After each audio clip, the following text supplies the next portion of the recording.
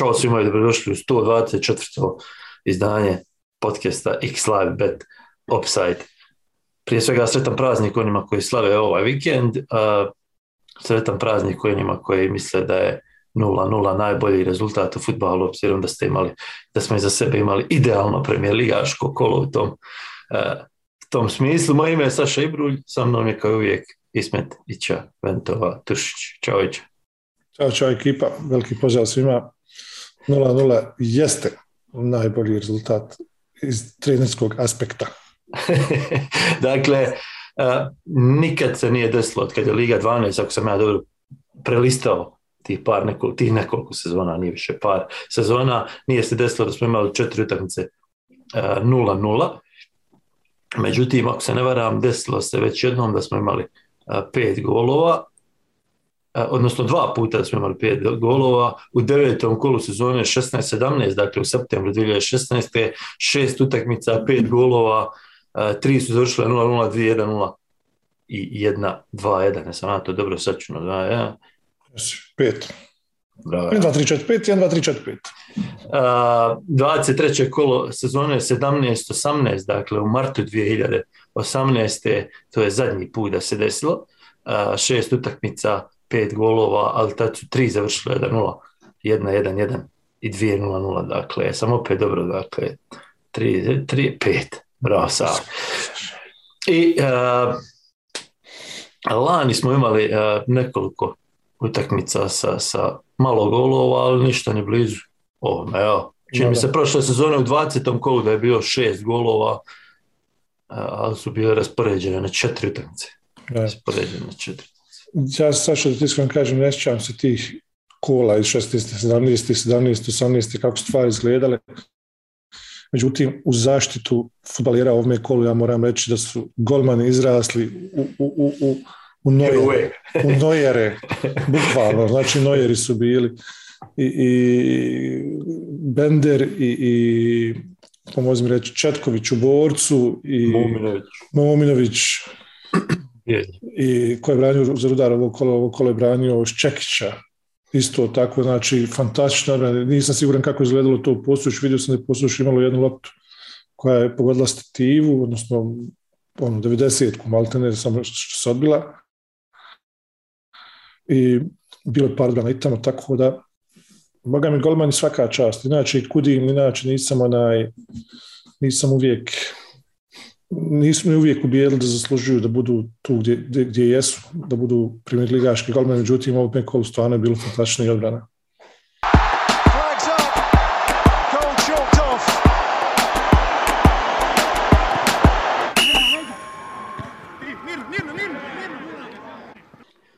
Dobro, ajde da se vratimo na jedinu utakmicu koja je ponudila golovi kako treba, jer na jedan u Trebinju je došao iz prekida, ako računamo ostali 5 utakmica, međutim Zrinski, što je puno važnije od svega ovoga što mi do sad pričali, je osigurao i matematički titulu prvaka, dakle 7. titula prvaka za Zrinski, pregazili su i Sarajevo sa 4-0, ne znam više koju riječ upotrijebiti, da nije preblaga. Pregazili, izdominirali, zgazili. Maja, vidi, ljudi su pobijedili Tuzlu 5-0, Borca 2 puta, dali koliko po 4-5 komada, Sarajevo sad 4-0. Želju na Grbavici 3-0. Mada, mislim, sve ove ekipe koje su imali direktni konkurenti za titulu ni u ključnim momentima, su tim u ključnim utakmicama nisu im bili do koljena, tako i Sarajevo ovaj put. Ono što je meni jako zanimljivo za utakmice, Saša, naravno na stranu to sve što su prvaci, to sve, ta transformacija Ivana Jukića koju u Sarajevu nije mogao pretrčati na najplaćniji, najčunji na terenu. U Zrinskom izgleda kao neka vrsta, ne znam, mini Mesija. Čovjek radi bukvalno što god hoće. Ne znam da li se vidio njegov pogodak sada za 4-0 kada je pretrčao 65 metara s loptom u punoj kontroli, izbjegao 2 klizeća starta, predrbilo 3. i zavukao je. Kako to sad odjednom? Čini mi se da je on dobra personifikacija ovo sezonskog Zrinskog, koji je prilagođen prije svega ekipi koju Okrević ima, i njenim mogućnostima, i onda su igrači lakše im se razvijati u takvom konceptu, jer im je prilagođen koncept igre Zrinjskog, i mislim da je njemu otvara mu se jedan ogroman prostor kojeg on zna koristiti. Voli ulaziti u 1 na 1, voli ulaziti u dribling, znaš, i onda kad imaš 14 pobjeda za redom, sasvim normalno je da ti je samopouzdanje veće i da se manje bojiš grešaka i da nemaš publiku na leđima, jer ljudi ne gazete kad pogriješiš jednom, tako da mislim da je on sasvim solidna personifikacija toga. Puno ljudi je, mislim, već smo puno pričalo o dominaciji Zrinjskog ove sezone i zašto i kako, ali evo, hajde da još jednom i tebi postavimo ono klasično pitanje. Otkud ovolika dominacija Zrinjskog ove sezone? Podvući crtu. Ja, vidi, svi smo mi koji pratimo Premier ligu, postali smo štolovci lika i djela Sergeja Jakrovića i ovoga što on radi. Čovjek jednostavno zna što mu treba i to koristi tu na tim pozicijama. Ja uvijek od sredine od veznog rijeda, ja smatram da su Igor Savić, Ivan Bašić, Damir Zamislić, sad sam i nabrojao, ali koliko sam to nabrojao, četvorcu, ne sam više sigurno. Pa da, možda kažem, koriste te igrače koji im trebaju, sa Savićem i sa Bašićem na sredini i sa Zlamislićem po potrebi. On pojede vezni red protivnika. Znači, to su ljudi koji radi taj drugi pressing, to su ljudi koji imaju možda najveći broj lopti. Ja sad nemam tu statistiku ispred sebe, ali ubeđen sam da imaju najveći broj lopti u ligi. Isto tako to radi zahvaljujući dobro prvom pressingu linije ispred njih, znači tog kvarteta ispred njih sa Bilbijom, sad je to bio Janković, Jukić i Tičinović. Juranović isto takav igrač kada igra na toj poziciji lijevog bočnog koji vrši taj pressing i dolazi u situaciju da protivniku jednostavno ne daju vremena da izgrade igru. Naši fudbaleri, odnosno fudbal Bosne i Hercegovine, još uvijek spor, još uvijek se svodi na prevaru i obmanu, znači dajem ja lopu, ću nešto pokušati da ga predriblam, ako ga ne predriblam, ja ću pasti pa ću sudija svirnuti. To je otprilike ta kontanta. Gledam svi te evropske utakmice, sada evropski fudbal, ja gledam i ove lige koje nisu samo Italija, Engleska i to, pratim švedsku ligu, dosta aktivno živimo ovdje. Ti ovdje imaš 12-13 faulova, zato što prebrzo sve ide. Ti se jednostavno dovedeš situaciju da te neko može stići udariti. Primi, dodaj, lopta ide, idu šprintevi bez lopte, ide kretnja bez lopte. To Zrinjski savršeno dobro radi. Mijenjanje strane, znači dijagonalni pasovi sa lijevog na desnu. Znači, bukvalno, ovo je by the book titula. Znači, titula je jednostavno osvojena na osnovnim principima kako modern fudbal treba da se igra. S tim kad to kažem, ne umanjujem, daleko od toga da umanjujem titulu Zrinjskog, nego samo potvrđujem to da su oni prvi Bosni i Hercegovini koji su to doveli do savršenstva, jer ovo je savršenstvo 7 kola prije kraja biti prvak u Bosni i Hercegovini, to je, svi znamo kakve su zadnje 2 titule bile, jedna u 22. kolu, prekinuta sezona zbog pandemije, a druga, svi znamo. Razumiješ? Sad dođu ljudi nakon takve 2 sezone urade ovo što su radili. Mislim da je važno i to što, kad već poređujemo sa zadnje 2 titule, malo smo pričali o trenerima u te zadnje 2 titule i način na koji su oni promijenili tok igre u prvenstvu, odnosno na koji su promijenili pristup igranja. Mislim da će čak ovo generalno, odnosno nadam se da bi ovo moglo generalno da utječe na Premier ligu Bosne i Hercegovine. Prije svega ona stvar sa krajem prošle sezone gdje Zrinjski nije igrao loše, ali je bio daleko od ovoga što sada gledamo i nije napravio rezultat koji je postavljen realno pred Jakirovića. Međutim, nisu otjerali trenera, nije važan razlog zašto, ali nisu ga otjerali. Nije shvaćeno to ispadanje iz Europe, odnosno neodlazak u Europu, nije shvaćen kao tragedija, nego je iskorišteno to vrijeme da bi Sergej Jakirović napravio ovo što je napravio ove sezone. I ako jednu stvar, Zrinjski je super dominantan, igraju strašan fudbal, super modern fudbal u odnosu na sve ostale u ligi, to sve što si ti nabrojao. Međutim, ako bi volio jednu stvar da izvuku ostali klubovi od Zrinjskog iz ove sezone, nek to bude početak, prije svega ovi klubovi koji su sada u borbi za Europu i koji sada razmišljaju da li otjerati Vasovskog, da li otjerati Musemića, da li otjerati ovog, da li otjerati onog, odnosno neki su već to uradili. Ovo im je poprilično dobar pokazatelj šta se dešava ako dadneš malo priliku čovjeku da nauči ligu, da nauči protivnike i da izvuče najbolje iz onoga što on radi. Mislim da je to Jakirović radio ove sezone, prije svega naučio.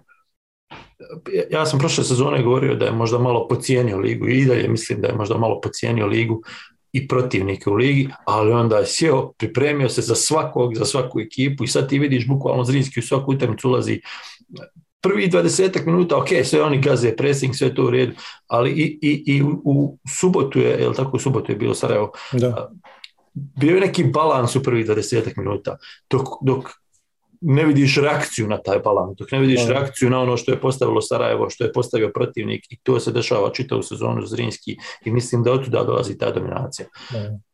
Izuzetno su efikasni, dakle sve što stvore zabiju i to ti je jako važno ovakvim sezonama. Jednom im se to desilo da nije išlo i jednom su kiksali ove sezone. I ono što mislim da treba istaći je taj kontinuitet. Mislim da sam ja nekoliko puta govorio u početku sezone mora doći pad, ali ispostavilo se da je to pogrešno jer očito su imali točan plan kako da održavaju ovaj kontinuitet i mislim da je taj kontinuitet na kraju najvažnija stvar u ovom Zrinskom. Ti spominjao statistiku, da nemaš statistiku, ja imam ispred sebe statistiku, pa hajde da iskoristimo. Dakle, svi znamo da je Zrinski prvi po broju postignuti golova, međutim, oni su stvorili čak 50 šansi više od prve sljedeće ekipe. To je Borac koji ima 138 stvorenih šansi.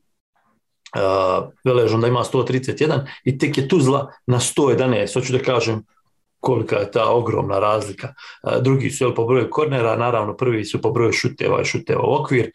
Centar šutevi su posebna priča, imaju 451 centar šut u odnosu na prosjek od 300. Dakle, nakon 26 kola, ukupan broj, govorimo, ne prosjek normalno. Ključna dodavanja, logično najviše, imaju 58% dobijenih defanzivnih duela. I to dosta govori o ovom Zrinskom. Imaju daleko najmanje izgubljeni lopti u svojoj polovini, čak 50 manje od prve sljedeće ekipe, a recimo 200 manje od Širokog Brijega koji ima najviše. Naravno igraju najviše pressing, čak 150 timskih pressing akcija, ne znam kako da ih nazovem, što se vodi u statistici, više nego prvi sljedeći, a to je Posuše. Uspješnost im je na brutalnih 59%. Prosjek lige je 47%. Dakle, prekucali. Drugi su, kad je posjed u pitanju, procenat posjeda, ali tako da, mislim, u svakoj kategoriji. Da li slučajno ima kategorija koja kaže odakle postižu svoje golove, koliko je golova postignuto iz zlatne zone, koliko iz šesterca? To bi morao posebno da pogledam, ali obećavam te što za sljedeći put. Jel imamo još 7 kola da pričamo o Zrinskom? Imamo o čemu pričati. To da kažem, svi ti brojni centar šutovi, to sve to s jednim ciljem, a to je da se napuni ta zlatna zona ispred gola, to je zona između peterca i penala, otprilike drito ispred golmana, znači tačno ispred golmana. To je na svjetskom prvenstvu 2018. je prvi put u stvari izanalizirano da je ogroman broj golova koji postignuti na svjetskom prvenstvu, čak 44% postignuti iz te zone. I onda su našli nešto što zove asist zona, znači to je taj unutrašnji koridor, znači ne skroz vanjski uz out liniju, nego na unutrašnji koridor, dakle zalazak pasovi, znači cutbackovi. A Zrinski to savršeno dobro radi jer Nemanja Bilbija je uvijek tu, on stanuje tu u toj zlatnoj zoni i svi ti koliko će neko 451 centar šut ide s jednim ciljem, a to je da se pogodi ta zona gdje Nemanja treba da operira. I operirao i sada u subotu. Jako važno za to što ti govoriš i kako bi rekao, način na koji se stvara taj prostor. Mislim da je on ključan za Zrinski, jer opet se vraćamo na onaj vezni red, pa ako ćeš i na zadnji red, kako kreće napad iz zadnjeg reda, stvara se prostor kretnje bez lopte, stvara se prostor da se dobije ta rupa gdje dolaze bočni igrači, gdje se pravi overlapping i mislim da je to ključ ovog Zrinjskog, što su svi 11 bukvalno igraju totalni fudbal, ne na način da ono što svi pričamo, totalni fudbal, svi brane, svi nego na moderni totalni fudbal gdje im se otvara, gdje sami sebi stvaraju prostor, gdje protivnik ne može da odgovori na to i što vidimo bukvalno što si ti rekao, Borac, Sarajevo, Tuzla, sve su natrpali, jer svima su, nije im niko ostavio taj prostor, to je moja poenta, nego su oni sami stvorili taj prostor. Ja se ne složio, ja opet smatram da oni isto jako puno igraju na nedisciplinu protivnika. Sve to u redu, ali pazi, sam si rekao, igraju na nedisciplinu protivnika, to hoću da kažem, znaju šta je problem protivnika i taj problem koriste od početka ove sezone. Jer onaj drugi gol, ima najbolji primjer toga, gdje Suljić ulazi premekan u duel sa Čolikom, Čolika ga raznosi i onda Suljić pješke za njim ide kfol, evo stiča njega sada. Uopšte nije razmišljao da treba da uzustavi taj centar šutio ko što ti rekao, ljudi centrirali 450 puta ove sezone.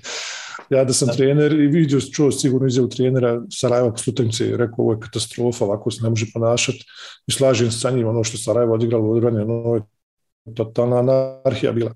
I prvi gol i četvrti gol, na primjer Bodul, ja sam se našalio napisao bivši fudbaler Dejan Bodul, ali nisam puno promašio jer dečko zaista izgleda rekreativno. Da, nakon one kartona, šta li ono bilo i duge pauze, baš izgleda rekreativno. Dobro, opet ću ponoviti ono što sam govorio nekoliko puta, koliko god da pričaš o Zrinjskom, malo je, ali koliko god da pričaš o Zrinjskom, ponavljaš jedno te isto, jer oni igraju takove sezone, imaju svoj način igre na koji niko nema odgovor i tim načinom igre gaze protivnike. I hoću da kažem, žao nam je, ali uvijek je malo. Ajde da pričamo malo i o Sarajevu, pošto smo imali nekoliko pitanja, konkretni za Sarajevo. Recimo, Emir Šatar pita zašto ekipa Sarajeva nima ni volje ni želje da se suprotstavi Zrinjski. Ili je zapravo Zrinjski toliko jak da se ne može centar preći? Je li Sarajevo nedostajalo volje i želje? Ili? Ja mislim da je upravo to, ovo što sam pričao sad, taj pressing Zrinjskog i taj manjak vremena na koji su navikli premijerligaški klubovi, da je to u stvari odgovor na to pitanje, jer ljudi te bukvalno stisnu, ne daju ti disat, a ti nemaš taj, kako bi rekao, taj rezervni plan B, pa da kažeš ljudi, ajde mi nju ispucavamo, pa ćemo vidjeti šta će biti, razumiješ, pa idemo na duel igru, znaš, da promijenimo nešto, ne moramo mi možda graditi nešto preko Hebibovića, pa da nam kiksa kao što je kiksuo kod prvog gola, ili šta ti ja znam, da se dovodimo u situacije da gubimo loptu na svojoj polovici, pa da nam udaraju kontra. Nego jednostavno ne postoji taj način razmišljanja, taj mentalitet u bosansko-hercegovačkom fudbalu ne postoji. Znači ljudi, igramo protiv boljih, ne možemo ih pobijediti onako kako mi igramo svaki put, nego igrat ćemo sada ovako. Znači promijenit ćemo nešto u glavama, u mindsetu, kako bi se mogli suprotstaviti njima. I računaj da će biti svaki duel, da će biti u kost. Mislim, nije samo Sarajevo pitanje. Tako izgledali Sloboda, tako izgledali Tuzla City i Borac i Radnik 2 puta. Ja sam Radnik zezos napisao neradnik. Da. Kao neradnici, ljudi ubiše i oni samo gledaju šta se dešava. Zuji im okušuju, prolijeće Čorluka, prolijeće Memija, oni stoje i gledaju. Ali Sarajevo posebno ima taj problem jer ima takvu ekipu ima, rekao bih, koje puno igrača ulazi u driblinge, puno igrača pokušava riješiti stvari 1-1, puno igrača pokušava nešto individualno i onda kad gubiš te duele, kad je izgubiš 3, 4, 5 puta za redom, onda pada i samopouzdanje i gubi se koncepcija igre i ne možeš uopšte igrati to što si ti možda zamislio prije utakmice da igraš. Tako da, inače i Sarajevo, kad smo već statistički spominjali, Sarajevo ima statistički najviše igrača koji ulaze u driblinge, mislim čak puno više nego ostali. Ali statistički ima, mislim da je po broju dobijenih driblinga negdje 500, 600, sada ne provjeravam, ali tako nekako. Ja. Evo sad što da kažem, imali smo situaciju sa Rifatom Kapićem u utakmici, negdje, ne znam, kad je već bilo 2-0, čini im se za Zrinski, situacija gdje on stvarno radi predivan dribling na svojoj polovici. i vara 2-3 igrača i to je super, mislim, to je lijepo za vidjeti. Međutim, šta se dešava nakon toga? On daje pas 5 metara od sebe. Znači ti apsolutno nikako nisi svojio stil. Apsolutno ništa ti nisi napravio tim driblingom, osim što ljudi rekli, ovo je tehničar. Ali to je futsal, to je mali fudbal onda. Razumiješ, ti kad sve se slobodi 2-3 igrača, pa mijenjaj stranu, ide dijagonala, ide nešto, idemo da napravimo šansu, da stvarimo nešto. Ne, nego ja sam tu radio i sad sam ja to je to. To fali, to je taj, razumiješ, taj plan B, znači malo duža igra, malo širina i to sve. Falio mi Avramovski utakmicu, to treba reći, Avramovski koji mene uspio ubijediti da ipak pojačanje ove sezone, to moram priznati, upravo zbog toga što ima tu dužinu pas igri, što ima pregled igre, što nije samo tu, nego ima malo i split vision, što mnogima fali. Za Sarajevo je po meni najvažnije pitanje sada s kojim su planom doveli Vasovskog, s kojim su planom dovodili igrače koje je doveo Vasovski uključujući Avramovskog, i je li to plan da naredne sezone pokušaš biti prvak, da li je to plan da praviš ekipu za narednu sezonu i kako će reagovati na eventualno eventualni neulazak u Europu. I to je ono što sam govorio na početku o Zrinskom. Mislim da bi najbolje bilo da Sarajevo ugleda na Zrinski ako su s planom dovodili trenera. Ja negdje sam pročitao da je trener ugovor do kraja ove sezone, što je po meni brutalno besmisleno. Zašto si ga onda i kako dovodio? Mogu ti biti trener i neko od igrača, samo da zapiši tamo, nek stoji. Imamo još jedno konkretno pitanje za tebe, Manuel Puljić. Vidiš li Orašanovića u dresu Zrinskog sljedeće sezone? Pitam iz razloga, ja sam vidio kako su navijači Sarajeva nezadovoljni sa njegovim nastupima, a po meni momak vrhunski i momak brutalan talent. Ne vidim ga u dresu Zrinskog čisto iz razloga što ne vjerujem da bi Sarajevo se doveli u situaciju da ga proda direktno tom konkurentu. Koliko god oni bili ili ne bili zadovoljni sa Dalom, prodati ga neće Zrinskom, siguran sam. Nešto ne vjerujem, ali da će Zrinski iskeširati tu neku sumu koju treba iskeširati za jednog takvog mladog igrača s takvim kapacitetom. A drugi dio pitanja, slažem se da je Dal vrhunski igrač za naše pojmove, za našu ligu. Ono što mu fali mu kontinuitet u igri, fali mu, mislim, glupo pričati samo pouzdanju, dečko ima dovoljno sam pouzdanja, postiže golovi i to sve, ali jednostavno taj kontinuitet u igri da poveže 10, 15, 20, 30 utakmica, jer ljudi misli, kaže, pa to igra 5 utakmica, ništa nije napravio, da, ali njemu je 19 godina, 20, pusti ga, razumiješ, tako da u Zrinskom ga ne vidim, međutim nije moguće da se ispali negdje preko granice. Da. Potom, o ljetnom prelaznom roku kasnije. Ajde da zaključimo priču o Zrinskom. Dakle, Zrinski je prvak, 7 kola prije kraja, ne znam, nisam provjeravao taj podatak, mislim da nikom u zadnje vrijeme nije pošlo to za rukom. Šta je sljedeće za Zrinski? Šta je najvažnije za Zrinski u ovom trenutku? Sve je najvažnije za Zrinski u ovom trenutku da zadrže ovaj kontinuitet igara na ovom nivou, da kroz utakmice implementiraju neke nove mehanizme, neke nove igrače dovedu u roster. Ima dosta mladih igrača, mladih talenata koji, jer ako sam shvatio, u juniorskoj premijer ligi su prvaci ili trebali biti prvaci, mada, tako da dava tim igračima šansu čisto da bi imao, kako bi rekao, u slučaju da se nešto desi ili povreda ili prodaja, da bi imao igrači koji već znaju šta se od njih očekuje na tome nivou. Isto tako, ljeto će im biti ključno, ne smije im se desiti ono što se dešava u našim klubovima generalno, to je da čim završi sezona nosovi su u telefonima i čeka se da se nazove Milan, Inter ili Juventus. Znači, moraju ostati na zemlji i gleda da od te Evrope naprave nešto konkretno. Da, Zrinski je sad u situaciji da će mora da brani to što je napravio u ovih godinu dana, u situaciji da će mnogi očekivati puno u Europi, ali da će isto tako mnogi jedva čekati kiks u Europi da kažu, evo, vidiš da nije to, ta Premier Liga je ipak, kako mi kažemo, bez veze. Zato mislim da je za Zrinski važno da zadrži ovaj kontinuitet o kojem smo govorili i kad je u pitanju igra, i kad je u pitanju način igre, i kad je u pitanju dovođenje igrača. Ovaj put su vjerovali treneru koji savršeno poznaje ligu iz koje može dovesti igrače, to je drugi HNL, i igrači koji nisu se uspjeli probiti u HNL, i tu je pronašao ono što mu je trebalo ove sezone. Sergej, mislim da mu trebaju dati otvorene ruke da on napravi ekipu kako misli da mu treba i za ljeto, i za Europu, i za Ligu prvaka, odnosno za kvalifikacije za Ligu prvaka i za to što se od njega očekuje. Sad, pitanje što ti kažeš, koliko će se moći odbraniti i igrači, ali i trener u ovom slučaju, jer već se zimus pričalo o Dinamu, puno se i sad priča o Dinamu, ali mislim da se ništa neće dešavati prije europske utakmice, barem to je moje neko mišljenje.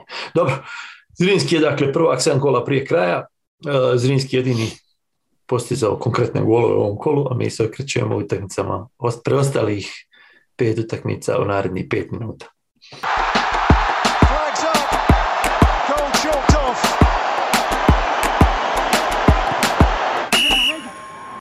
Drugi dio, gdje je počeo drugi dio, Ismete?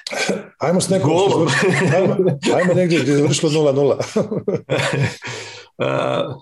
Da nam go ostane ko poslastica na kraju.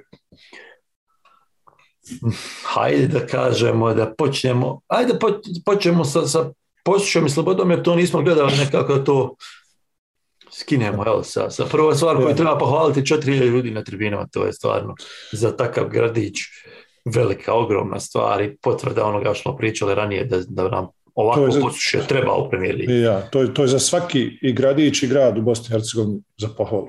Da, prema zvaničnim podacima, čisto da uporedimo, prema zvaničnim podacima je na Zrinskom bilo 5.000 ljudi, što znači ljudi više koji su proslavljali titulu nego i koji su se borili za opstanak u jako malom mjestu.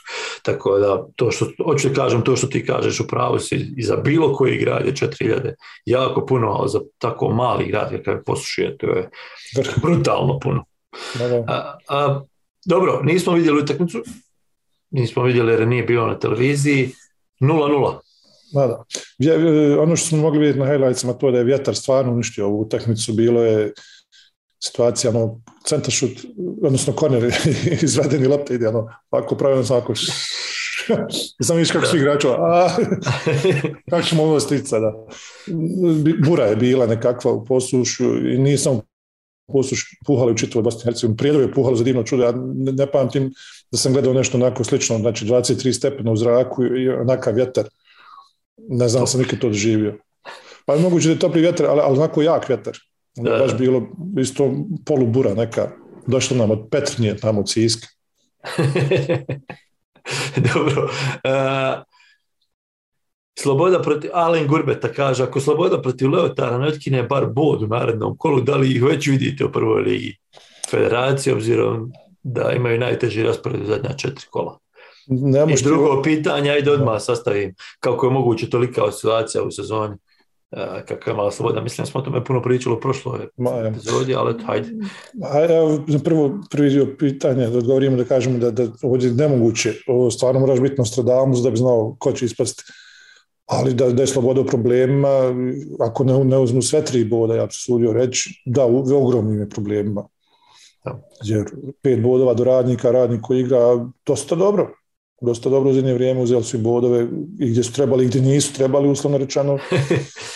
Mislim, gdje se nije očekivalo. Tako, gdje se nije očekivalo, kad kažem, nisu trebali, gdje se nije očekivalo. Tako da Sloboda je u problema. Na drugi dio pitanja, mene konkretno su ljudi napali iz Tuzle kada sam rekao da Sloboda igra preko svojih mogućnosti. Na početku sezone kad sam govorio da ovo je super, sad skupljaj bodove jer treba će za poslije.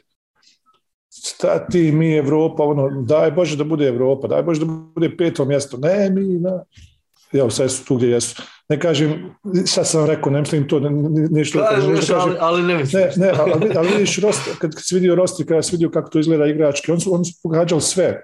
Oni su i onda zabijali, u principu i svake šanse zabijali su gol na početku sezone. Da, i to je ta razlika. I sada imaju 1 ili 2 šuta po utakmici, samo što ne zabijaju. Tako da, znaš, premalo je to stvarnih šansa. Ja sad pričamo o Zrinskom koji ima, koliko si rekao, 189 šuteva po golu. Ne, 189, šta su imali nečega? Šansi.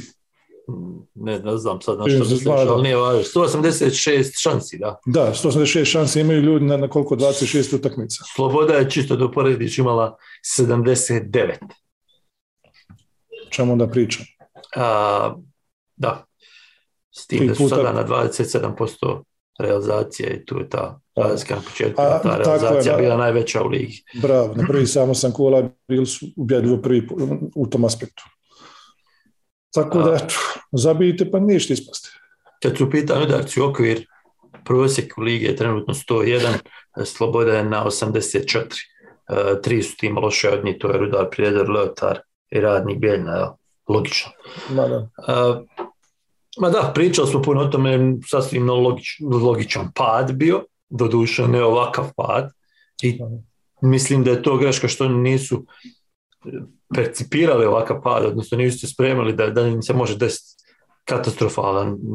katastrofalna serija rezultata i razmišljali su više o tome, gledali više prema gore umjesto prema dole i onda se desi da se desi ovo. Mislim da su trebali računati sa padom i ublažiti taj pad. Odnosno pokušati ublažiti taj pad. Oni su malo drugačije razmišljali i nažalost su tu gdje jesu. Jako loša situacija, prošli put smo govorili, iako sam ja bio nekako optimističan, ali kad sam pregledao sve te faktore koje bi mogli utjecati, Sloboda u jako teškoj situaciji, čisto da ponovim, oni su na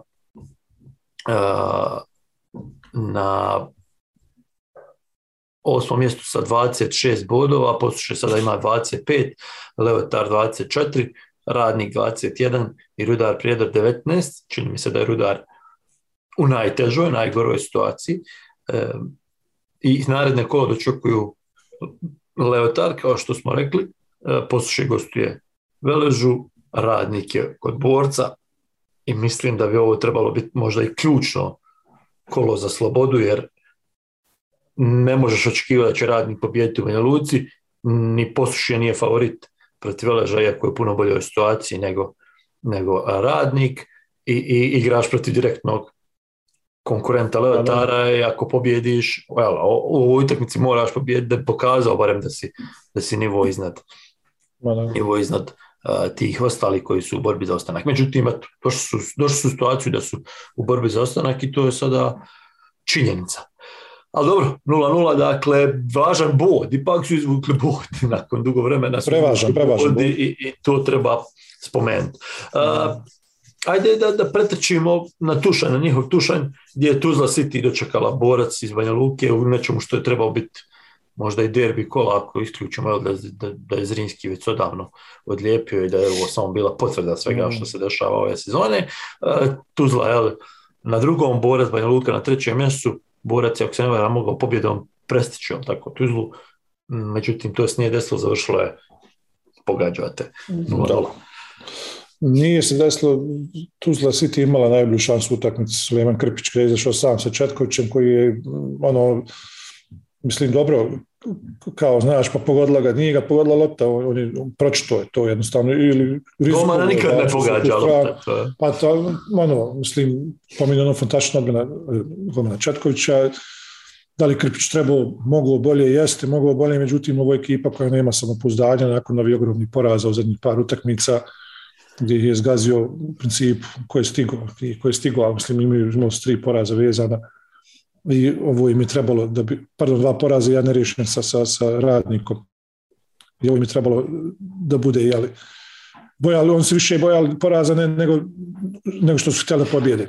Tako da ja mislim su oba dvije ekipe zadovoljni sa pobodom. Borac imao nekom blagu terensku inicijativu na momente, imali smo malo više malo veći posjed, međutim nije bilo ništa vrijedno da kažeš da služu su 3 boda. Znaš šta je po meni najvažnija stvar iz ove utakmice kada Tuzla City u pitanju? Čisto da vam je došla potvrda da tamo izgleda ne znaju šta rade kad je u pitanju trener, jer otpustiš trenera i kažeš da želiš izazvati pozitivni šok i onda nemaš pojma koga da dovedeš i ne dovedeš nikoga. Šta je mislim, ko će izazvati pozitivni šok? Pomoćni trener, bivši koji je bio u tom stručnom štabu, kakav je tu, šta je tu šokantno? Šok bi trebao da izazove neko kad otvori vrata pa uđe pa kaže ja sam novi trener, sad ću vas ja malo slušaj student. A to da onaj što sjedi tamo čoš pa kao evo vam je sad trener da se ti šokiraš malo, to ne ide. Tako da mislim da je to važna situacija koju treba istaći i pročitao sa par imena, ne znam, čini mi se da lutaju kad je u pitanju trener. Itekako lutaju. Ovo samo da kažem, to sam malo prije htio da spomenem kad si pitao za Jakrevića i taj kontinuitet, to sve. Ja imam ošće da je ta riječ šok terapija, da je to ono, znaš, stvar mode, znaš, stvar trenda, kad ne znaš šta će onda potegneš tu riječ, znaš, treba nam šok terapija. Znaš. Isto tako sada nadam nakon ovoga uspjeha Zrinskog i Jakrevića da će ta nova moderna riječ postati kontinuitet.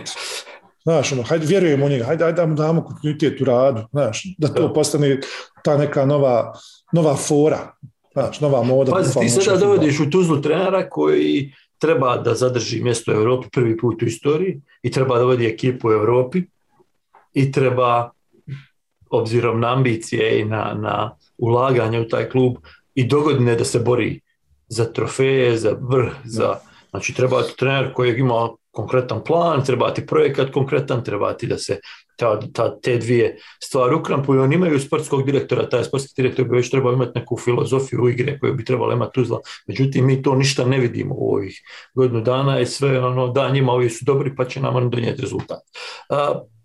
Osman Karabegović nas je pitao o onoj situaciji sa Mehmedovićem koji je nakon 30 sekundi izvađen iz igre, zamijenio ga je Krpić, ako se ne varam. Imaš neki komentar? Pa ja mislim da ti imaš komentar. Nemam ja stvarno ne mislim da generalno ovu temu mislim da trebamo ostaviti za kraj prvenstva, da podvučemo crtu i da vidimo što nam je donijelo pravilo U21, pozitivno, što nam je donijelo negativno, ne nama kao meni i tebi, nego mladim igračima i pogotovo onima koji izlaze iz 21, da vidimo šta će to donijeti, tako da nemam neki komentar.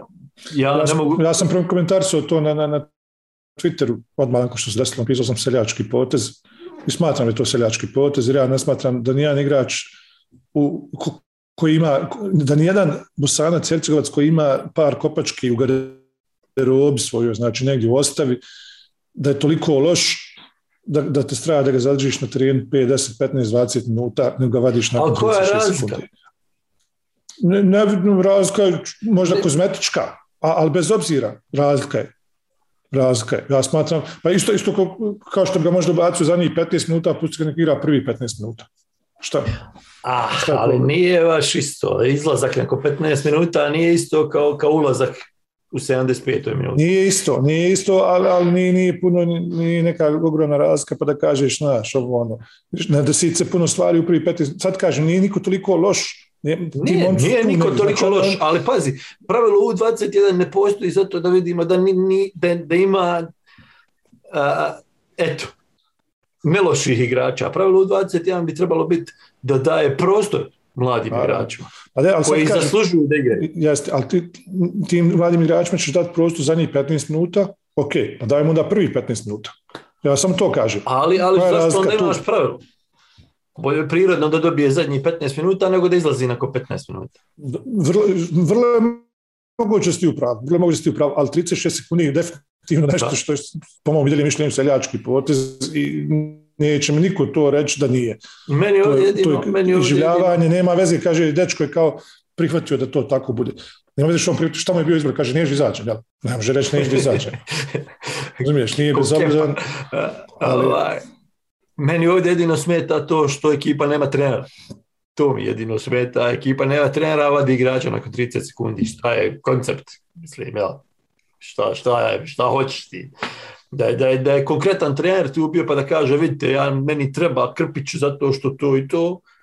Ok, ali opet kažem, jedna izmjena, 2 izmjene, 5 izmjena, sve to možemo individualno pričati o tim slučajevima, ali dajte da na kraju podvučimo crtu pa da vidimo šta nam na kraju ćemo vidjeti pravilo u 21.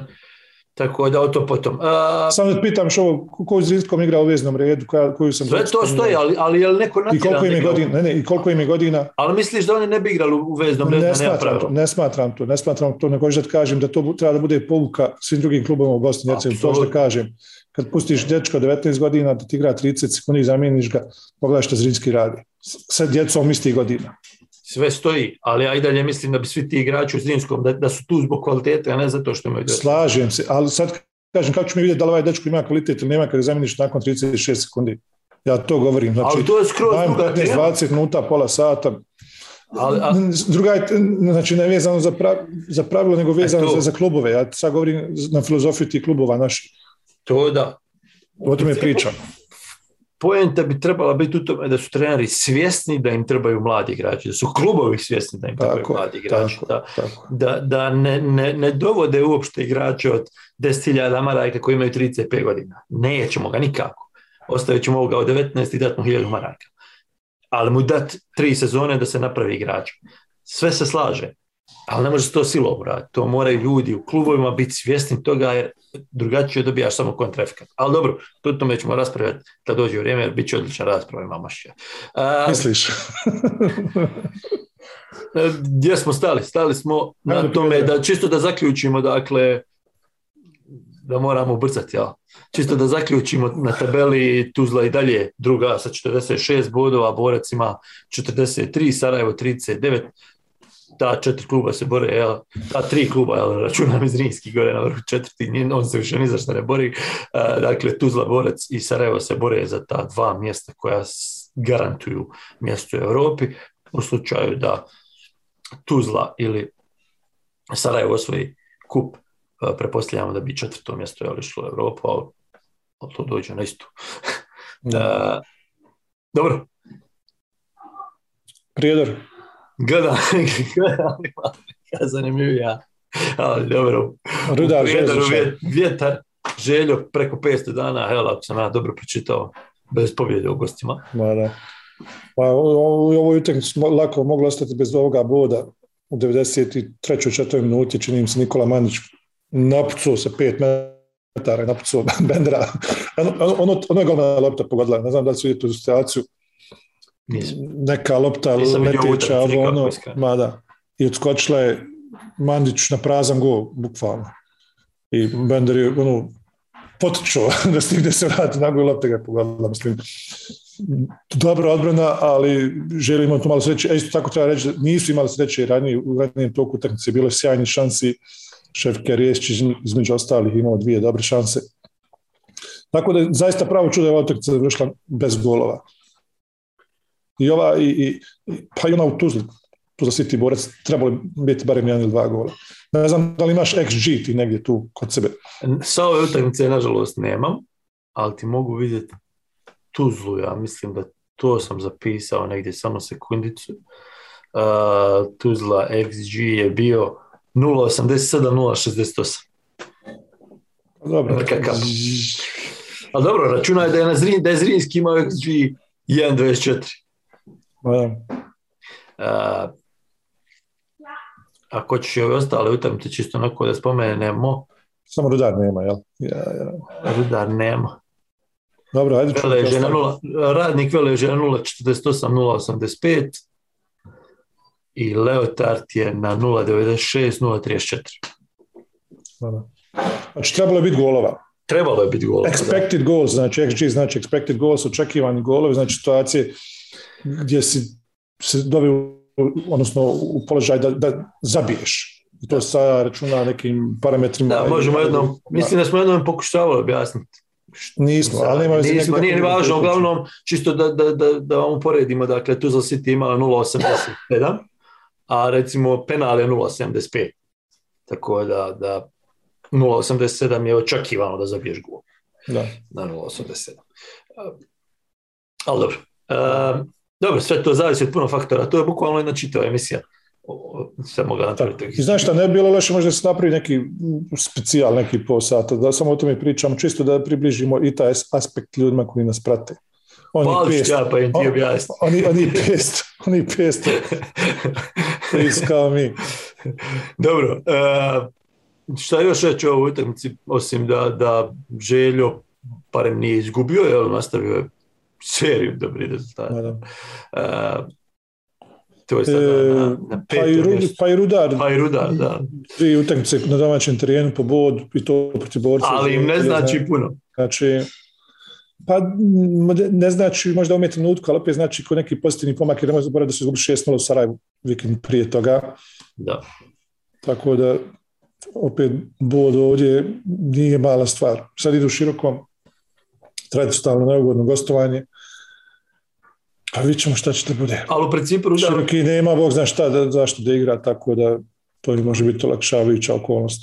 Rudar ima manje više, mislim svi imaju u svojim rukama, obzirom da svi međusobno igraju, ali eto recimo da Rudar nakon Širokog Brijega dočekuje slobodu, potom ide Veležu u Mostar, Veležu koji manje više u prvenstvu nema za šta igrati, čekaju Posušje, pa idu Leotaru, pa idu u Bijeljinu. Dakle, težak im je raspored i zadnje kolo igraju sa Zrinskim koji će imati 150 bodova u tom trenutku. Ja. I Zrinski je, by the way, imao veliki problema u Prijedoru prošli put kad su igrali, pobijeli 7-0, bukvalno na sreću.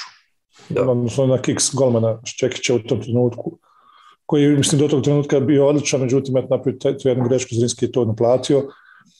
Tako da nije Zrinskom lako igrati u Prijedoru. Mislim, sad glupo zvuči kao da ga forsiram, da ga branim, ali Srđan Marjanović radi neke jako dobre stvari sa ovim klubom, što se nije moglo vidjeti protiv Sarajeva, slažem se, međutim protiv Borca i protiv Želje se mogu vidjeti mnoge pozitivne pomake u njihovoj igri.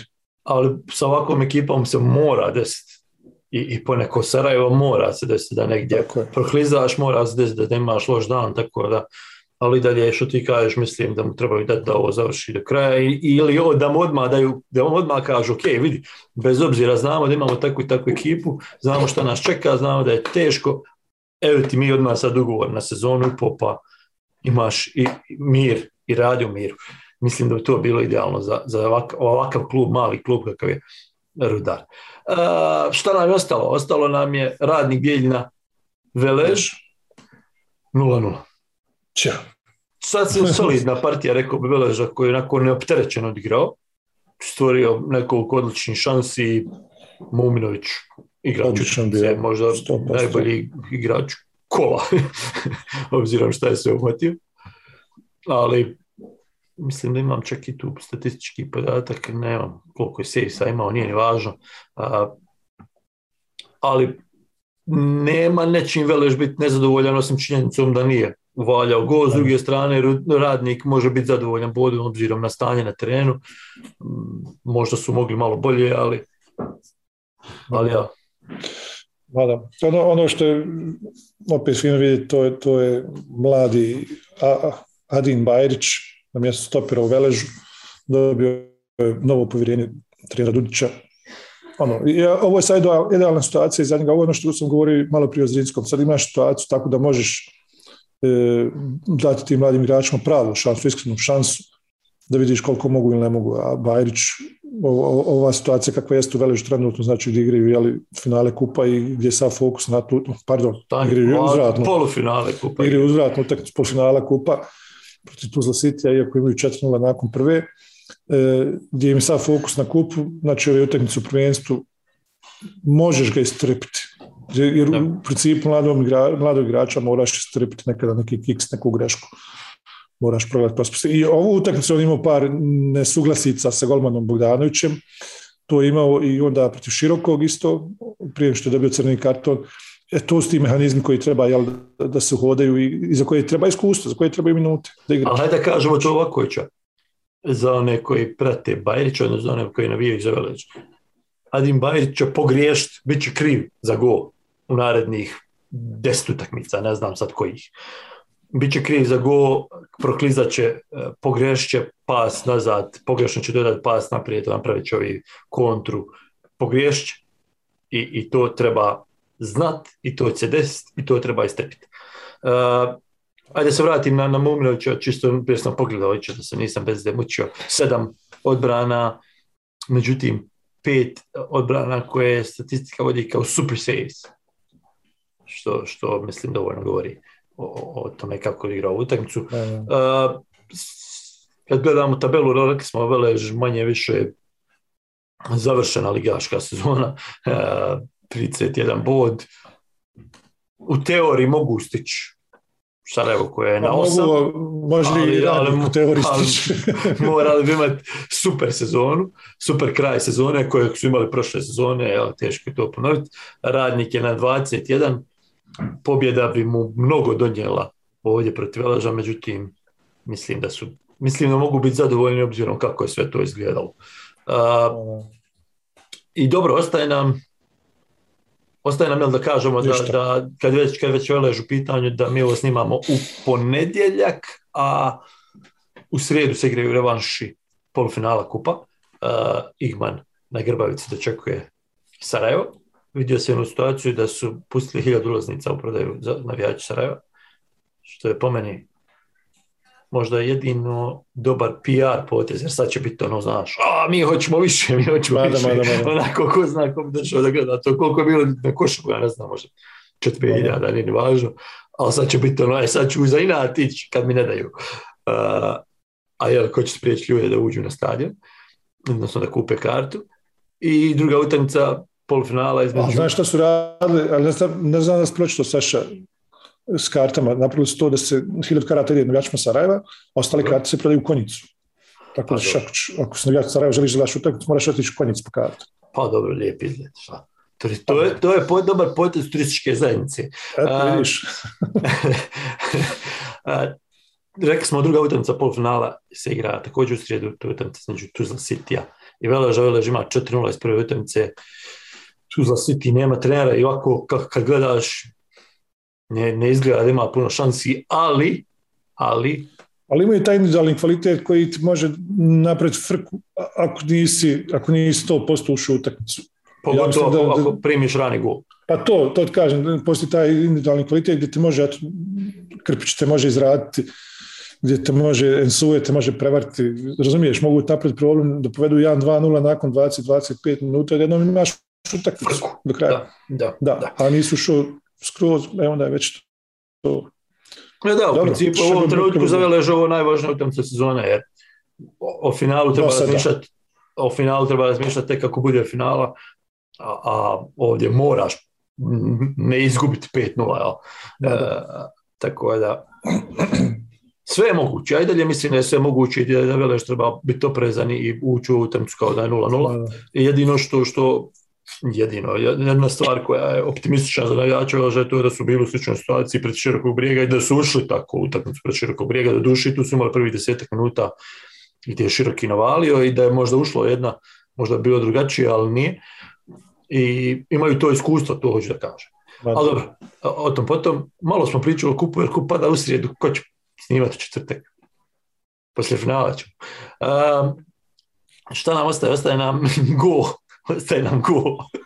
Virba Režine na policama, Leotar Široki 1-0. Ubio je Baju. Koliko je bilo onda možda? 200-300 metara. Ozbiljno, sad koliko je moglo biti? Pucao iz Čitluka. Ne, u Trebinju si, ili nije, onda je pucao iz Dubrovnika. Šal na stran, negdje sam pročitao podatak da je Filipa Režina polovinu svojih golova u Premier Ligi Bosne i Hercegovine postigao s mrtve lopte, znači iz slobodnjaka. Da. Što je isto dosta fascinantno i dosta govori o njim koji igrač, ono je old school igrač, ono je Roberto Baggio, samo šteta što se rodio 20 godina poslije Roberta Baggia. Znači, i što nije dobar ko Roberto Baggio. Pa da, mislim, za naše pojmove bi on bio sasvim dobar prije 20 godina, znači mrtva lopta, centar šut, razumiješ što da kaže. Istrpili bi mi njega prije 20 godina, razumiješ, i u mnogo boljim ekipama od Leotara. Međutim, radi u sklijetanjem, mu je premalen, prespor igrač, nema duel igru, s loptom zna sve, međutim, nije kompletan. I to ga čini nomadom fudbalskim, zato i luta od ekipe do ekipe. Nažalost, smatrao sam da, kad je bio mlađi, smatrao sam da bi mogao napraviti nešto puno više nego što je da sad uspio. Nismo jednom u ovom epizodi spomenuli sudije, mada je bilo gluposti, ali hajde, barem jednom da ne spominjemo, ali zato moramo spomenuti terene i na ovoj utakmici teren bio, bez obzira što nema kiše, ali vidiš da lopta jednostavno ne može preći 2 metra da ne odskoči i baš Pa ti bude žao ti bude igrača, mislim, ono, ok, razumijem i one ljude koji govore pogledajte kako su tereni bili prije 30 godina pa se igrao fudbal, ali igrao se drugačiji fudbal i tačno ti teško vidjeti neke ljude koji ono, naprave sve dobro i izaberu dobru situaciju i saigrač mu ima dobru reakciju, ali lopta u međuvremenu boing i nigdje nije prispjela. Sama utakmica nije bila pretjerano gledljiva. Evo ovdje je bio gol, a možda su neke druge bez golova bile i bolje i zanimljivije.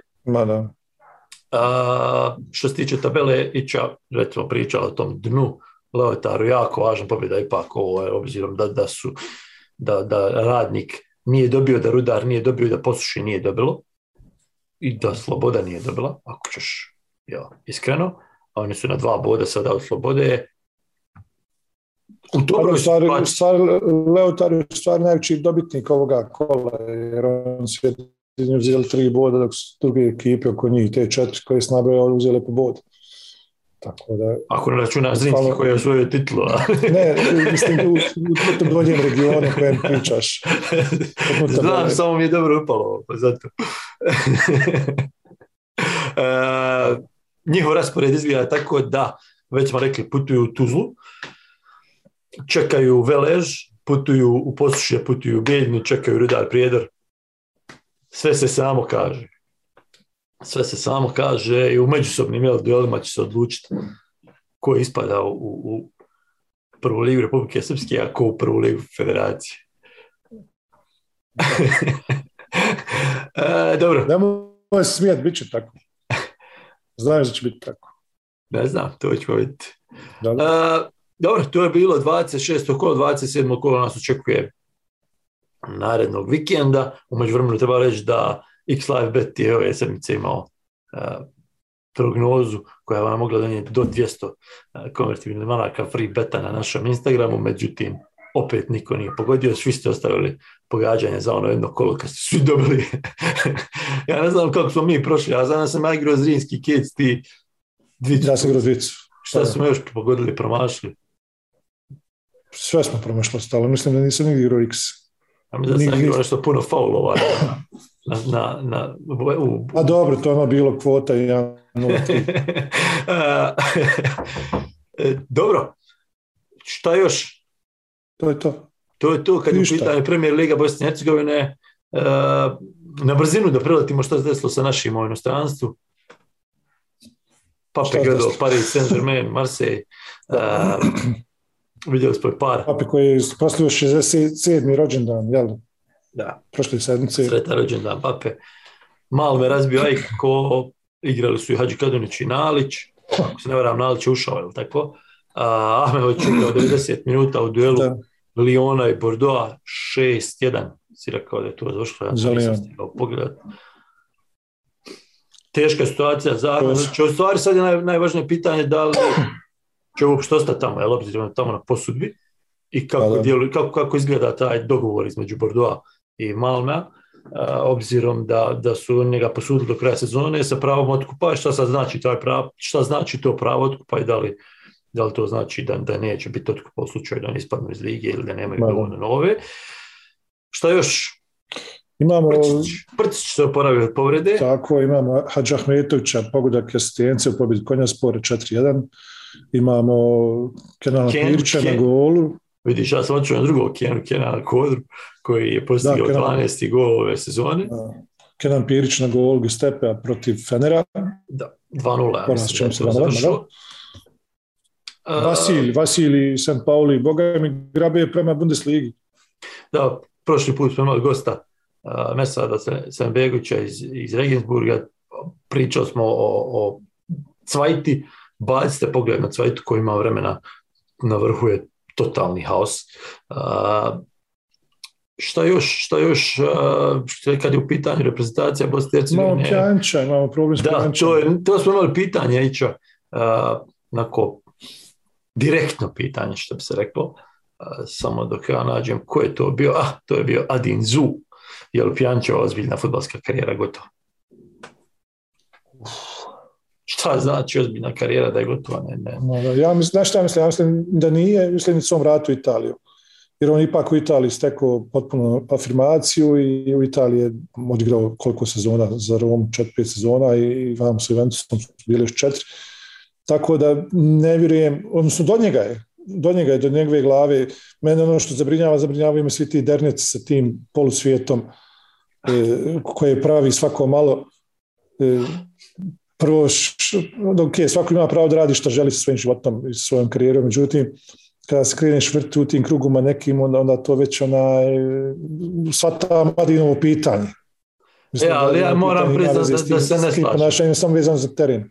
No, ja mislim dobro, ja se iskreno ne slažem tim radiš što god hoćeš van terena, ali važno što radiš na terenu. I ali to mislim da jedno će na drugom. A dobro, može utjecati, ali ako si ti pravi igrač i ne mora. Tako da, ne znam, ne bi ulazio u to s moje strane barem, ali bi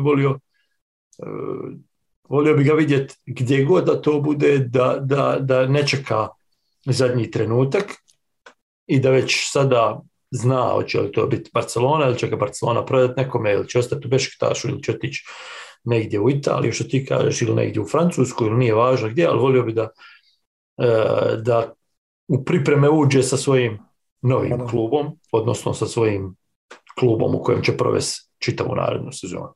I to bilo idealno za njega. I tu mislim da mu glava mora ostati čista i da će drugočno da igre i da neće biti o nikakvom kraju karijere. Pa to o tome se radi, Saša, što ti indikatori su takvi kakvi jesu, ti govore da se pali lampice, da kontaš da ovaj dečko više nije zainteresovan da igra na nekom zbiljnijem nivou. Upravo to što sam spominjao. Ovo Bešiktaš što odigrao ispod svakog nivoa, ono u Barceloni isto bilo jako nedovoljno. Zadnja sezona u Juventusu isto je bila, hajde rećemo, ok. Tako da ima on nekoliko sezona iza sebe koje nisu baš bile onakve kakve su bile onih ranijih godina. Sada, šta je koka, šta je jaje u toj priči, to neko drugi filozofira oko toga, međutim, kažem ti indikator, te lampice se pale kada vidiš ponašanja van terene, kada vidiš da su mnoge druge stvari bitnije od samog fudbala. Sad je pitanje da li će doći u Inter, gdje će biti sit, gdje će biti zadovoljan da odigra 15, 16, 20 utakmica po sezoni, da ga malo zaboli zadnja loža, malo list, ili će otići lupam sada u Torino, gdje će biti glavni kreator igre još 5 sezona, ne znam. Razumiješ? Da, ali opet vraćamo na pitanje šta je ozbiljna fudbalska karijera, je li ti ozbiljna fudbalska, a mislim šta je, iz koje perspektive gledamo, je li to tih 5 sezona u Torinu ili je to 5 sezona u Interu gdje si prva 3 puta lupao. Tako da, ali sa manjim doprinosom. Ja. Pa dobro, on se može vratiti u Barcelonu i biti 26 igrač u Barcelonu i osvajati titule. Dobro, ne govorimo o 26. igraču, govorimo o toj situaciji gdje ulaziš, gdje si u rotaciji, gdje odigraš 15-20 utakmica, 25 nije važno, o tome govorimo. Ali dobro, imamo puno vremena da pričamo o reprezentaciji, prve utakmice dolaze u junu, puno toga se može promijeniti, mnogo se pričalo posljednjih dana o selektoru Petevu, mislim da sada neka dolazi sjednica izvršnog odbora, da li će danas će pričati, nije ni važno, opet vraćam na ono, nije ni važno ko je selektor, ako je situacija u BiH fudbalu kakva jest, ali dobro, o tom potom, bilo je to 124. izdanje podcasta X-Live Bet Offside, čestitam još jednom Zrinskom na titulu prvaka, čeka nas još 7 kola u borbi za ostanak i u borbi za Europu, čeka nas još revanš i polufinala kupa i finale kupa i još puno toga da pričamo o Offside. Vidimo se naredne sedmice. Pozdrav. Ćao. Misimovic and here's Edin Dzeko!